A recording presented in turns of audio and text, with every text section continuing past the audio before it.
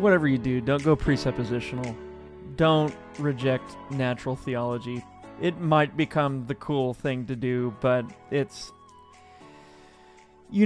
not something that every Christian has to get into. I mean, as far as, not every Christian has to be an astute scholar in the category or in the study of natural theology. And, there can be some dangers to emphasizing natural theology, where you get to a point where you're studying only natural theology to the neglect of supernatural theology, which is the cream of the crop, right? That is the sufficient knowledge unto salvation, and it's sufficient for man's life lived unto God.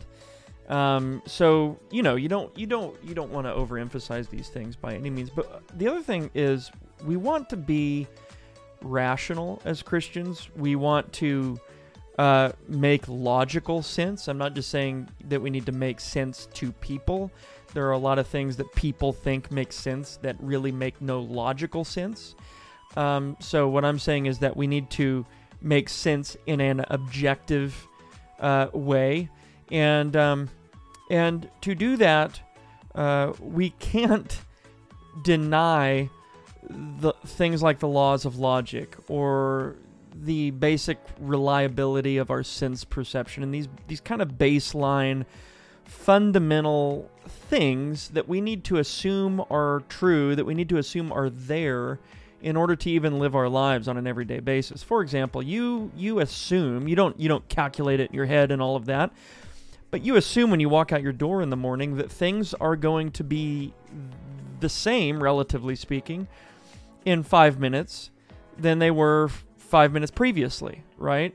So you don't walk out your door expecting gravity to give out. You don't walk out your door expecting the laws of logic no longer to hold, and then everyone is in this kind of intellectual, communicative limbo, unable to understand anything that the other person's saying, right? So we make these assumptions on an everyday basis, and these things that we assume represent propositionally in our minds as we assume them. Of course, they're mental to that extent, but as they hold in nature, as they describe and define and rightly characterize nature, are truths that God instilled into creation, that are laws which even govern creation according to His providence. And these laws are experienced by creatures, especially by rational creatures, which are human beings. And when you come along and you say, well, no, human beings really don't experience those things, but then out of the other side of your mouth, you're saying, no, humans do experience those things because they're condemned as a result of experiencing these things which show forth the glory of God, per Romans 1:18-20, then it's difficult for many people to make sense of that. So you're saying on the one hand, no, there is no X. Let's not even use the buzzword yet. There is no X. But on the other hand, there is X because of Romans 1:18-20, especially, and then Romans 1:21 especially. They knew God, but did not honor Him as God. So, what is the X, right? I guess that's the big question. And a lot of people have determined to deny X, or the existence of X, which we would call natural theology. They would say, well, natural theology doesn't exist, only natural revelation exists. And of course, we retort with, if natural revelation and natural theology are essentially one and the same thing, then it follows that natural revelation is determined by what I think about it. So there has to be a distinction between natural revelation, which is what God has objectively revealed about Himself through nature, and our knowledge of it. And when we refer to natural theology, we are saying something about our knowledge of natural revelation, right or wrong. I mean, there can be wrong natural theology. It's a false theology, theologia falsa in the Latin in that case. But it doesn't have to be a wrong natural theology. And I think what has, one of the things that I talked about in the last episode. And by the way, if you haven't watched that before you watch this, please go back and watch that before you watch this part and the next part that I will be doing after this one. Because that first installment, the one that I'm talking about right now, it's technically not part one, but it is kind of a preamble to what we're talking about here. Natural theology, we affirm, along with Thomas Aquinas, John Owen, and Stephen Charnock.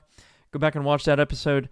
And I set up much of what we're going to talk about here, and I just try to make plain that there is a basic agreement between someone like Thomas Aquinas, John Owen, and Stephen Charnock.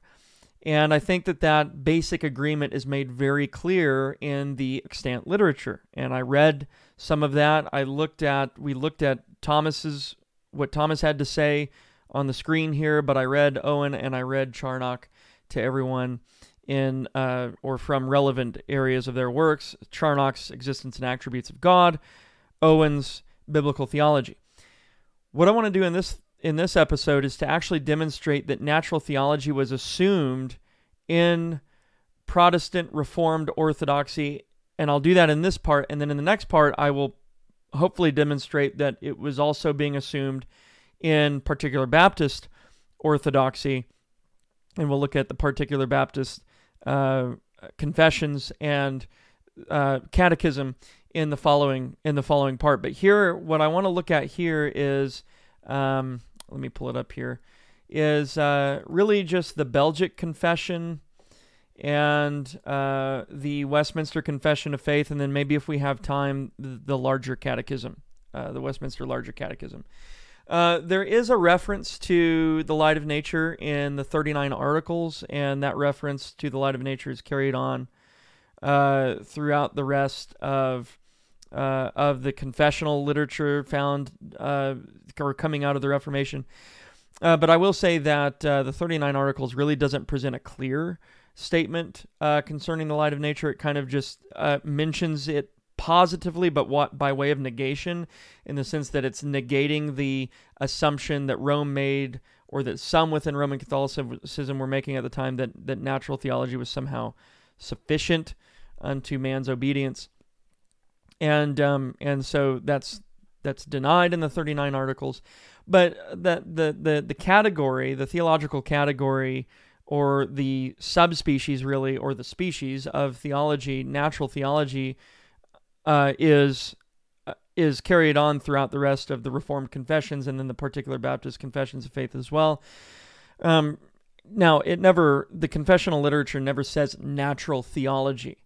What it does do is, again, look back at the previous episode, and I kind of lay out the theological milieu that needs to contextualize these documents. What it does do is it uses the light of nature, which we would understand to be natural revelation. That is what God has revealed about himself through nature. The heavens declare the glory of God. Everyone knows God through the things that have been made. Romans 1, Romans 2, the law of God written on the hearts of men. So that's the light of nature that we will encounter in this confessional literature is natural revelation, but we'll also observe that it was assumed that man can know the light of nature, that it gets into here. And that's what contemporary theologians and philosophers refer to as natural theology. But it's really just a basic biblical truth laid out in Romans 1. Knowing natural revelation just is called natural theology in our book. All right, and I think that if you look back at the literature that surrounds the confessional documents and kind of historically contextualizes them, then that's what you will find as well. From Owen to Charnock to Watson to going back to Peter Martyr Vermigli, people like that, you'll see that natural revelation being known by the subject is natural theology, and it's explicitly called such in Owen. If you read his biblical theology, he starts by articulating natural theology first. So the first thing I want to hit is the Belgic Confession. I'm not going to look at the 39 Articles. We're just going to look here at the Belgic Confession, and then we'll look at the Westminster Confession, and then probably the larger catechism is what we will we will end on today. But let's see if I can bring this up here. Here we go. And we can make it bigger here. The Belgic Confession is really nice because it actually explicitly lays out how we can know God, the means by which we know God. And it says, we know God by two means. All right. Now, this was carried through in men like Francis Turretin. By the way, if you haven't read much of the original sources, the primary source material on this, which would be like Francis Turretin, John Owen, etc., the reformers, you could look at even John Calvin's Natural Theology. John Calvin was by no means a Thomist, but there were, he wasn't as opposed to Thomas as some want to make him sound. He certainly was opposed to Thomas, but just not to the extent that some want him to be. But anyway, if you look at those sources, the primary source material, if you're talking about reformational literature, you're going to see pretty quickly that there are two means by which we know God. There are two, I guess you might say, theologies, or two means of theology. And that is a natural knowledge of God and a supernatural knowledge of God, which comes only by the Scriptures. Now, this is basically laid out here and stated in the Belgic Confession, Article 2, the means by which we know God. There are two. First, it says, by the creation, preservation, and government of the universe, since that universe is before our eyes, like a beautiful book. Okay, so describes revelation, natural revelation, as a book, the book of nature, in which all creatures, great and small, are as letters to make us ponder the invisible things of God. God's eternal power and divinity, as the apostle says in Romans 1:20, and we know that Romans 1:20 is applied to unbelievers as well, so we'll just assume that, the framers of the Belgic Confession here were assuming that these letters in creation, they say, this beautiful book, was getting in here. In some measure, it was getting in here. So there was a natural theology, if you will. All these things are enough to convict humans and to leave them without excuse. It wouldn't be enough to convict humans and to leave them without excuse if they didn't apprehend it in their minds. That is, if they weren't doing any kind of natural theology whatsoever. Then the second way, of course, that people know God is God makes himself known to us more clearly by his holy and divine word, as much as we need in this life for God's glory and for our salvation. Now, at this point, I want to point out a parallel between the Belgic Confession and Thomas Aquinas that I looked at. I looked at Thomas's words, kind of how he sets up the existence of God. He doesn't begin his Summa with the existence of God. A lot of people think he begins his Summa with the 5 ways. He doesn't. He begins his Summa talking about divine revelation and the necessity of special revelation in order for man to know God truly and rightly and sufficiently. So people should go back to, question 1 before hitting question 2 on the existence of God. So this parallels Thomas's order, that there's a twofold knowledge of God, or twofold means of knowing God: Scripture and nature. Okay, there's a basic agreement here.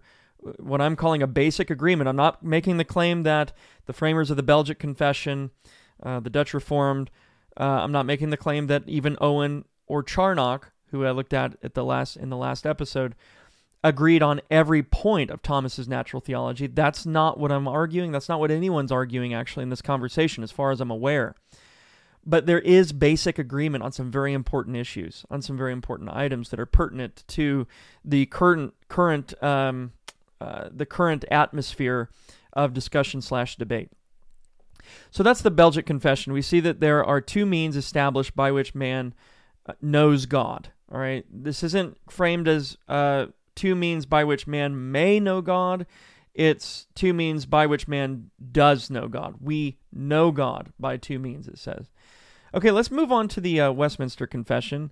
This is the 1647. It's coming off of the Ligonier website, ligonier.org. So just to let you know where I'm viewing this at.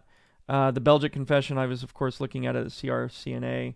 But here is the Westminster Confession of Faith. And just kind of a heads up, the Second London Baptist Confession of Faith says the same thing in this chapter and article. Although the light of nature and the works of creation and providence do so far manifest the goodness, wisdom, and power of God, as to leave men unexcusable. Again, there's basic agreement with the Belgic Confession. There's basic agreement with Thomas. There's basic agreement with Owen and Charnock. This is an Orthodox tenet. It seems it's part of accepted Reformed Orthodoxy. At this point, we're seeing it codified in the Westminster. We saw it codified at the Belgic. It's at least mentioned in the 39 articles.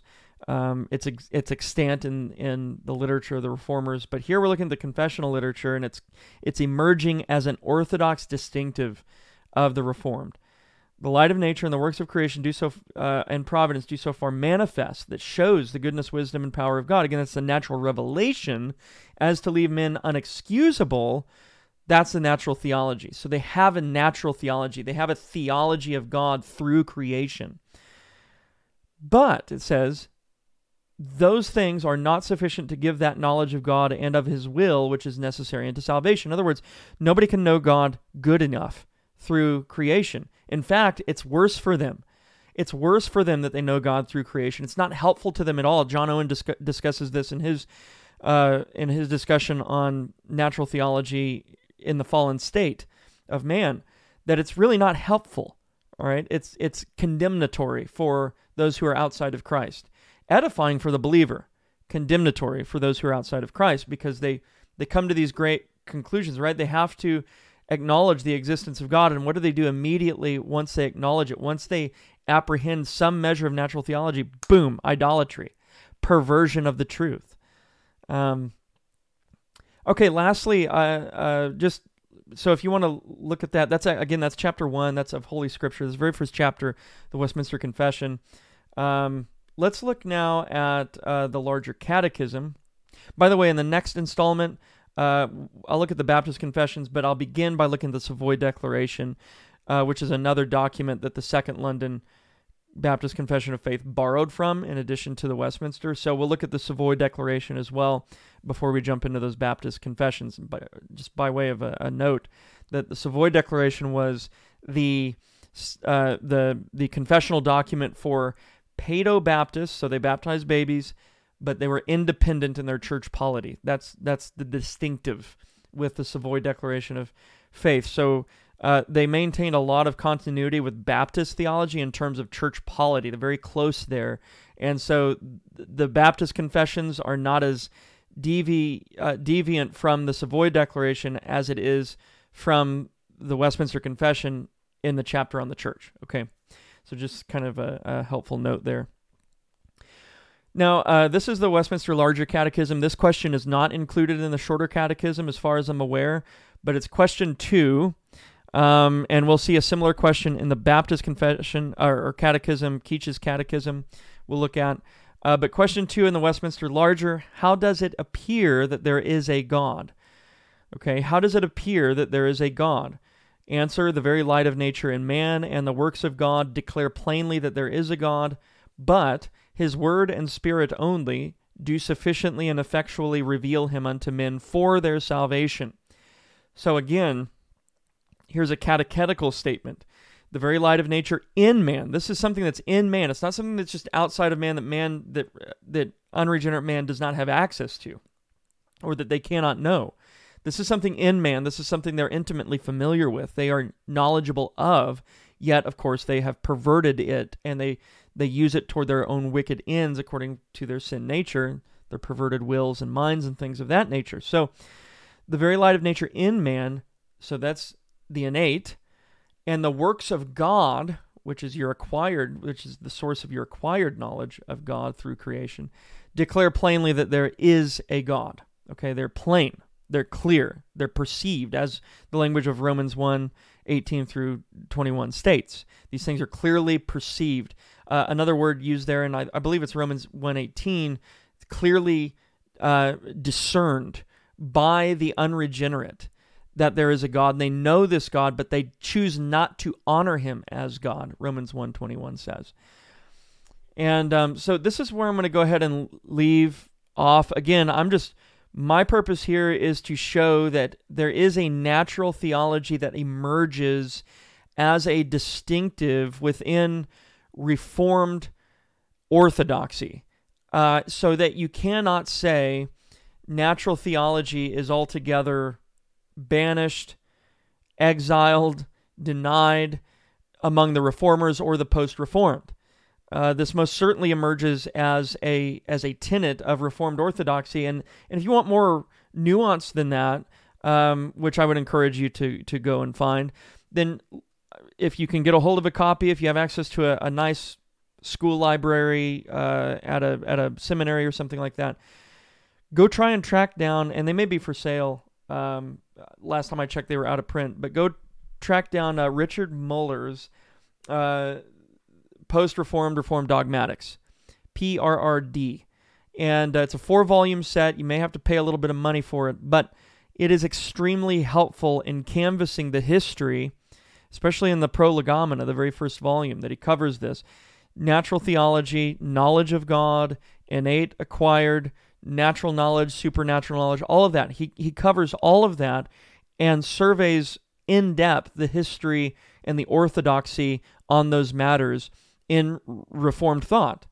And he moves throughout, he even looks at the medieval scholastics, and he moves up to the Reformed and then the post-Reformed. So it's very comprehensive, it's very detailed, and anyone who wants to know what was actually being believed then in terms of natural theology, all you need to go do is read Muller, who is a preeminent scholar of our day, great church historian, and his work is well cited.